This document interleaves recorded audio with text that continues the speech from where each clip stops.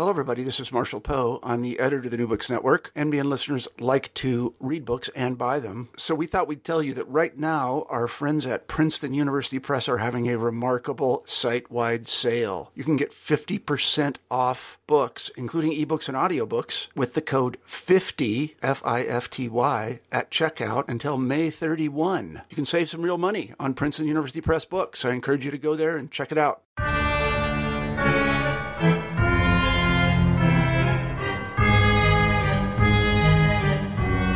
I'm Rob Wolf, and this is New Books in Science Fiction and Fantasy, part of the New Books Network. Right off, let me say, if you haven't started subscribing to New Books in Science Fiction and Fantasy, what are you waiting for? We'd really appreciate it if you could subscribe using your favorite podcast app. If you could like us on Facebook, too, please. While you're at it, go out there and buy some science fiction books because writers need your support. Okay, so now let's talk about global warming. We all know that with global warming comes rising sea levels, and with rising sea levels, there's changes in weather patterns, geography, all sorts of environmental havoc. Well, in Emmy Itaranta's debut book, Memory of Water, the defining environmental disaster definitely involves water, although it's not a question of there being too much, but of there being too little. Extreme water scarcity. That's the backdrop to Ms. Itaranta's book. But like good sci-fi, it's really about so much more. It's about memory, as the title suggests. It's about authoritarian regimes' ability to manipulate the truth and what people know about the history of their world. And I suppose most of all, Ms. Itaranta's book is about a girl struggling to do the right thing in a world where everything seems to have gone terribly wrong.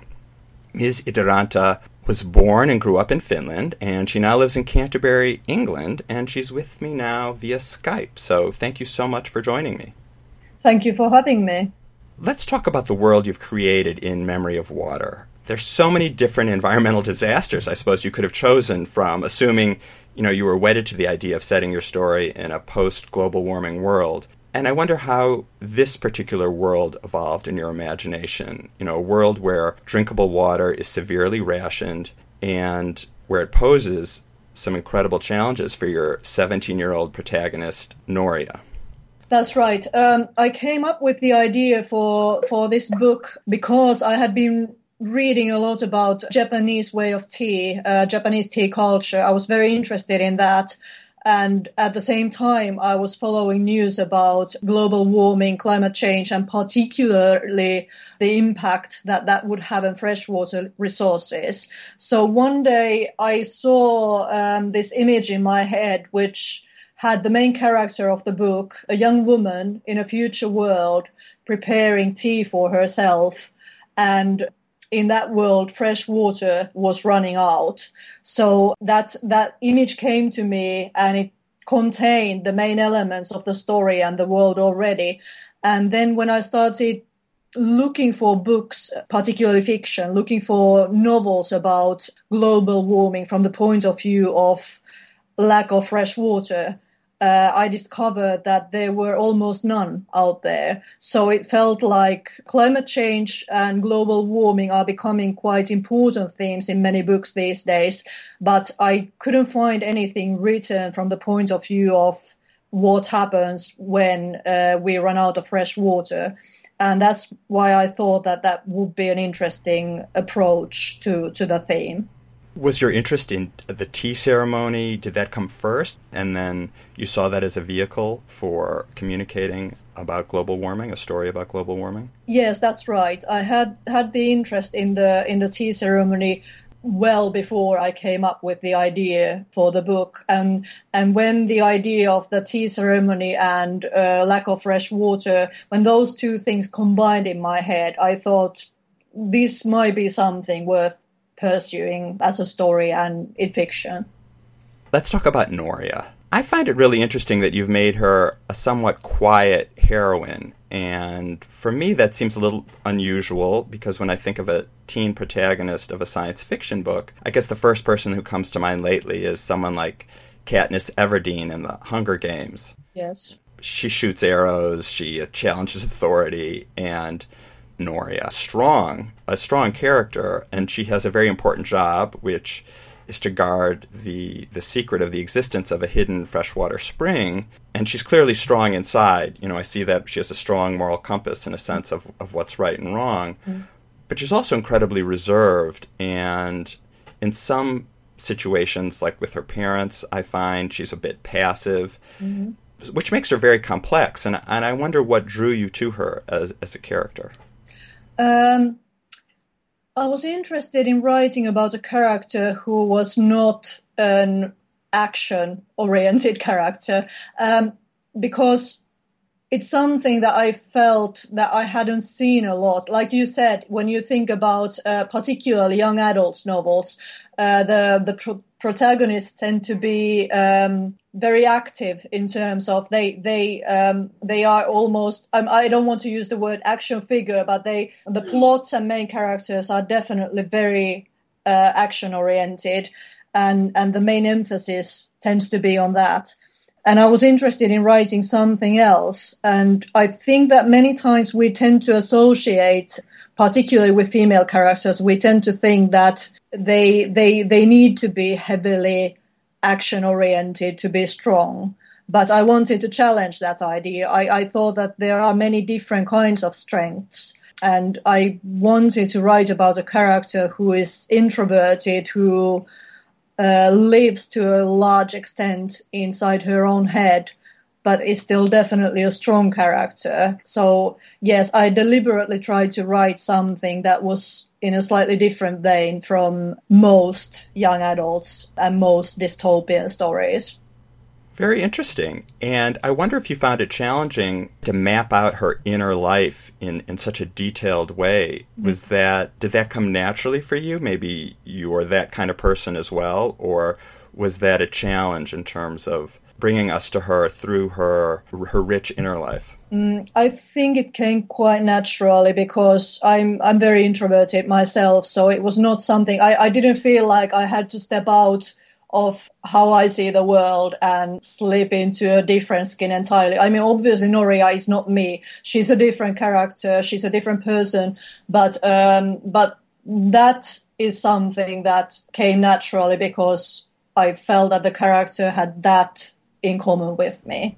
I'm very interested in the fact that, you know, you're Scandinavian. It's set in a Scandinavian future. Mm-hmm. Geographically, and I wonder how much of her character is also shaped by a particularly Scandinavian outlook. And maybe that might be hard for you to parse being in it and of that world, but I thought you brought, and much of what you described is this different perspective. You've brought a different kind of heroine, one who is very close to nature, seems to understand it very well, can really tolerate being alone, and is very observant. And I wonder, is some of that obviously some of that's purely your invention, but what part of that is also distinctly Scandinavian in your view?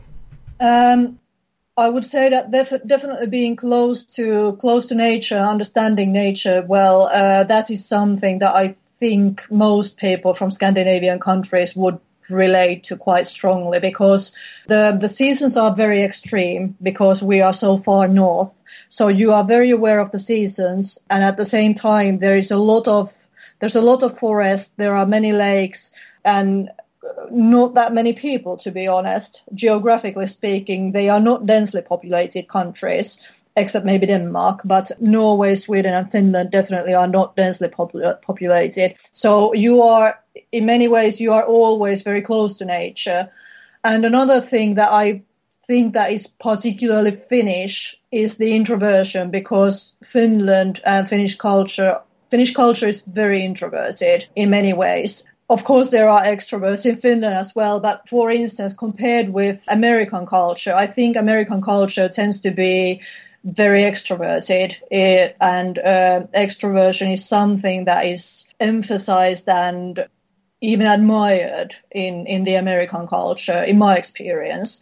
Whereas in Finland, introversion is seen as the normal state of things. It's something that the culture, I think, appreciates possibly more than in many other countries. So I do think that those two things, the closeness of nature and the introverted outlook on the world, I think those are very heavily influenced by my background, my cultural background. You've set this in an authoritarian world, an authoritarian regime, and Finland today is a highly evolved democratic society, and yet the introversion you're describing, that almost lends itself possibly to an authoritarian environment, at least the world that Noria lives in, where people really keep their gaze down when these troopers come and enforce water quotas in brutally violent ways. It's interesting that you can have that kind of culturally condoned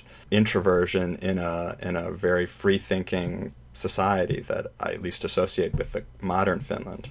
That's right. I think that's connected to the past and the history of Finland, because Finland has actually only been independent. It's only been an independent country for less than 100 years now. Before then, Finland was always ruled by either Sweden or Russia. So I think because we were always we were never a colonizing country that went to other places and ruled other people. We were always a small country in between, ruled by bigger, more powerful countries. So I think probably the culture of introversion that we have in Finland has a lot to do with that past. Well, the story, a large part of it is about Noria's attempts to understand the past. That's right. And I think, you really are showing how hard that can be, especially in an authoritarian culture. Yes, I think something that happens in practically every authoritarian society is that part of the past is erased, and people's perception of the past changes because the history is not whole. Or rather, I should say that the history that they know has pieces missing. So rather than them having a consistent story about the past, there are holes in the knowledge that they have, and many times they don't have access to that information because that's a way of keeping the power structure strong. Right, and we read about all the time how Twitter or Facebook or some kind of social internet platform is controlled by an authoritarian regime, and that's clearly going on in this world as well. One thing that really struck me was Noria's frustration with her strong desire to understand the past world through the artifacts that she and her close friend find. It sounds like a huge garbage dump, but there's a lot of plastic that survived centuries from our world. And one of the most beautiful passages, the book is filled with them, I found, though, is when she was standing at a dry riverbed and she thinks how the past world bleeds into her present world. And she kind of wishes or imagines that what would happen if her present world bled into the past. And there's one passage that I thought maybe you could amplify a little bit. She, in Noria's voice, you write, "I would like to think that she, this person from the past who's standing at the river, I would like to think that she turns around and goes home and does one thing differently that day because of what she has imagined. And again, the day after that, and the day after that." And I guess a question came to my mind that if you could articulate, what would you, outside the novel as the writer, want us to do today, knowing that our world is going to bleed into the future, that would be different? Right. That's actually a very challenging question. I suppose I was probably thinking of something. I was after some kind of idea of taking responsibility for what we do. So I don't know if I have a way of saying this without sounding awfully naive about things. But for instance, rather than making a choice that is less sustainable, I'm going to go with something very, very small and silly. But for instance, rather than buying bottled water, rather than that, having water from your tap, because that way you reduce the plastic waste. I know this is a silly example, but basically what I was trying to say with that scene was that I was hoping that people would take the responsibility for the choices that make and think about things in long term rather than short term benefit, if that makes sense. It makes perfect sense. And from what I know, I mean, I'm not an environmental expert, but drinking from the tap versus a bottle, apparently it's not just the plastic, but a huge amount of energy and water is wasted in producing bottled water as well. Yes. So that makes good sense to me. One thing that really struck me is something I've read in a couple other interviews that you've done is that you wrote Memory of Water simultaneously in Finnish and English. That's right. Well, I find that completely mind-blowing. I mean, maybe it's because just the idea of writing anything in Finnish is mind-blowing for me. But throwing in the simultaneous writing, I wonder if you could explain how you did that. Did you write one chapter at a time or one sentence at a time and go back and forth? And I wonder what that showed you about the two languages. Like, is Finnish better at communicating one kind of thing and English better at another? Right. Okay. It's actually something that I'm interested in talking about because it was a very strange process for me. I didn't plan to write it in two languages, but when I started writing the book, I was studying in the UK and I started writing for an MA in creative writing in the UK. So I had to write in English. And then what happened was that I discovered very early on that if I also wrote each chapter in Finnish, it seemed to improve the end result. And so that's how I wrote. I wrote each chapter, usually the first draft in Finnish, then I translated into English and edited as I translated. And then I kept going back and forth between the two languages, with each chapter before moving on to the next chapter. So when I finished the book, I had it in two languages. I had the manuscript in Finnish and in English, and I found that the process it's slow. I would recommend it to anyone who is not really motivated to do something like that because it does take time. It is a lot of hard work, but I found that I think the book became better because I had the two languages to work with. And what it taught me was that, I mean, English and Finnish are extremely different languages. English is a language that has a huge amount of words. The vocabulary is massive compared to Finnish anyway, but the grammar is relatively simple. Whereas Finnish is a language where you have a very small vocabulary, but the grammar is very complex and you can do a lot with those few words because of the grammar. So there, in some ways, you could say almost that they are at extreme ends of how languages work. But for me, looking at the work in both languages forced me to be extremely careful. It forced me to throw away anything that was unnecessary. It forced me to look at each word and each sentence very closely on an almost microscopic level. So I felt that when I finished the manuscript, even if people didn't like it, at least I would be able to tell why I had made each one of the choices that I made in writing it, because I had looked at the story through two languages rather than just one. It forced me to be very precise, and I think that was helpful for the book. Wow, it sounds absolutely fascinating. I wonder, have you been able to gauge responses in your Finnish reading audience versus your English reading audience and compare them? Do they reveal different things about the English-speaking world versus the Finnish-speaking world in terms of what people find most interesting? Yeah, I think there's a bit of a difference. I mean, for the most part, the responses have been relatively similar in both Finland and the English-speaking world, at least so far. But I have noticed that particularly the American audience seems to many times feel that it's a bit too slow-paced because they're often used to more action-based plots and novels. And also another thing that I've noticed is that quite a few Americans seem to find the ending a bit too bleak for their tastes. And this is something that I did think about when I was writing. I did wonder if these two things might turn some audiences away. But at the end of the day, this was the book and this was the story I wanted to write, and this was the way I wanted to write it. So I thought I'll do it the way I feel it needs to be done, and then it will find the readers that it needs to find. I have to say, good for you. I don't know if I should be expressing my opinion as the interviewer, but I think that is very admirable. Although another question comes to mind. Did it ever cross your mind to give the English version a few different twists versus the Finnish version?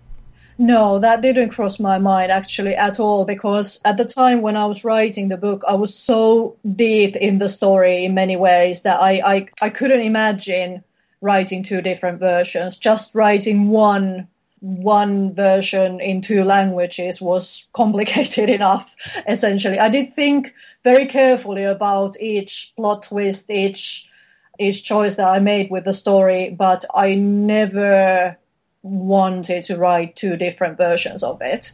As I was reading the book, it did occur to me that there was something distinctly European about your writing, and the parallel or the simile I would use, it was a bit like a foreign film, or what we would call in America, what's foreign to us, where often, the scenes are longer, they're more naturalistic, you're seeing people do things around their house or their ordinary part of their day, and there's something that I find very alluring and beautiful about that kind of presentation, and particularly interesting in a book like yours, which is also science fiction.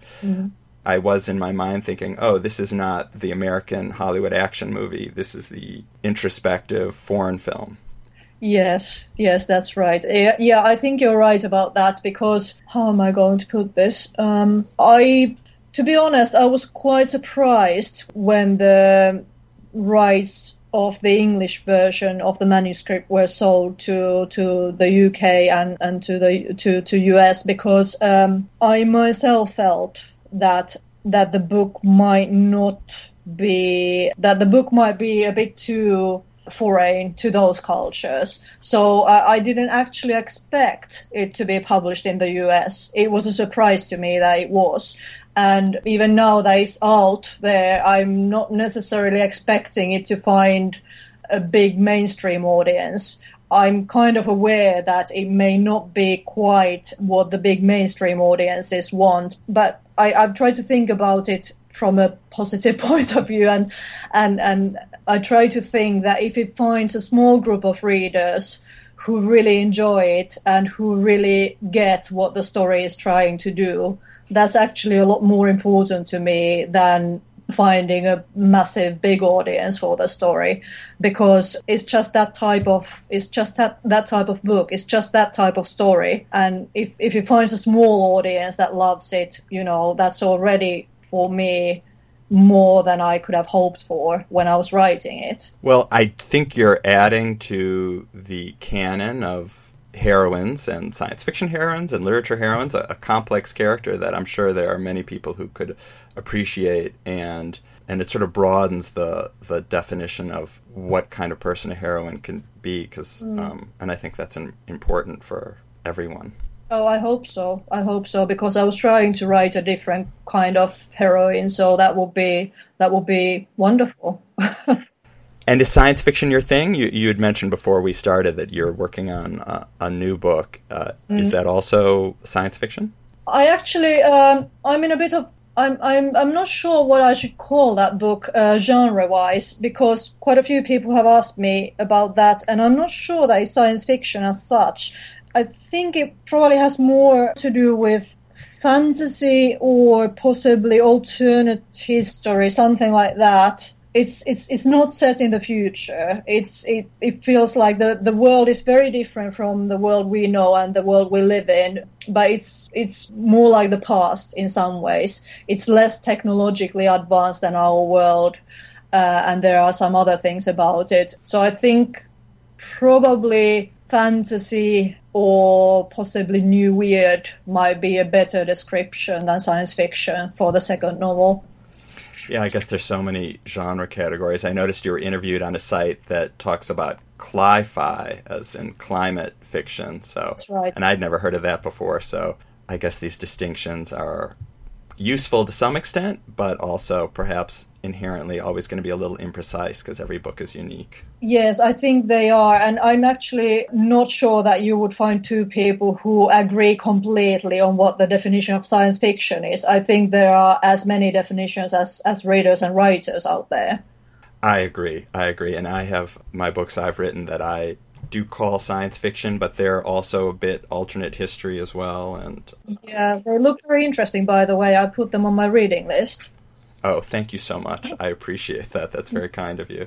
Let me ask you one more question. I wondered if you had any advice you'd like to share for other writers who are working on their first novels. I will probably share the advice that does not come from me, but that I found most helpful. I don't consider myself a very experienced writer yet. I've only written but one novel so far. But what I found helpful is that when you are writing and trying to get your work out there, you need to write as much as possible. You need to read as much as possible and widely, not just one genre, not just one type of books or stories, but as, anything, because reading anything will teach you.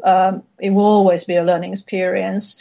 Another thing is that I think it's useful to get your work, even if it's not published yet, I think it's useful to get your work out there in the sense of finding someone to read it, finding someone you can trust who's willing to look at your work and give you some feedback, because that will help you see what works, what may need more work, and where your strengths are and what you still need to develop. So, yeah, I think those are the three most important things to me. Write as much as you can, read as much as you can, find someone to read your work and give you constructive, friendly, but also truthful feedback. Those are the things that I would say. Great. Well, thank you for that advice. Thank you. Well, thank you so much for taking the time and speaking with me. I have really enjoyed our conversation. Thank you. It has been a great pleasure talking to you. Emmi Itiranta's Memory of Water. Buy it, borrow it from the library, and if you want to buy it from Amazon, then please go to the New Books in Science Fiction and Fantasy website at www.newbooksinsciencefiction.com and click on the link to Ms. Itiranta's book, because that way a percentage of the purchase price will go to the New Books Network, which is a not-for-profit enterprise run entirely by volunteers like me. And speaking of me, you can find out more about me at my own website, www.robwolf.net. And once again, I want to remind everyone, please go to our Facebook page and click that little thumbs up symbol and stay tuned for new podcasts. Another podcast 2 weeks from now, when I plan to interview Shelby Westcott, who's the author of the Virulent series. Thank you.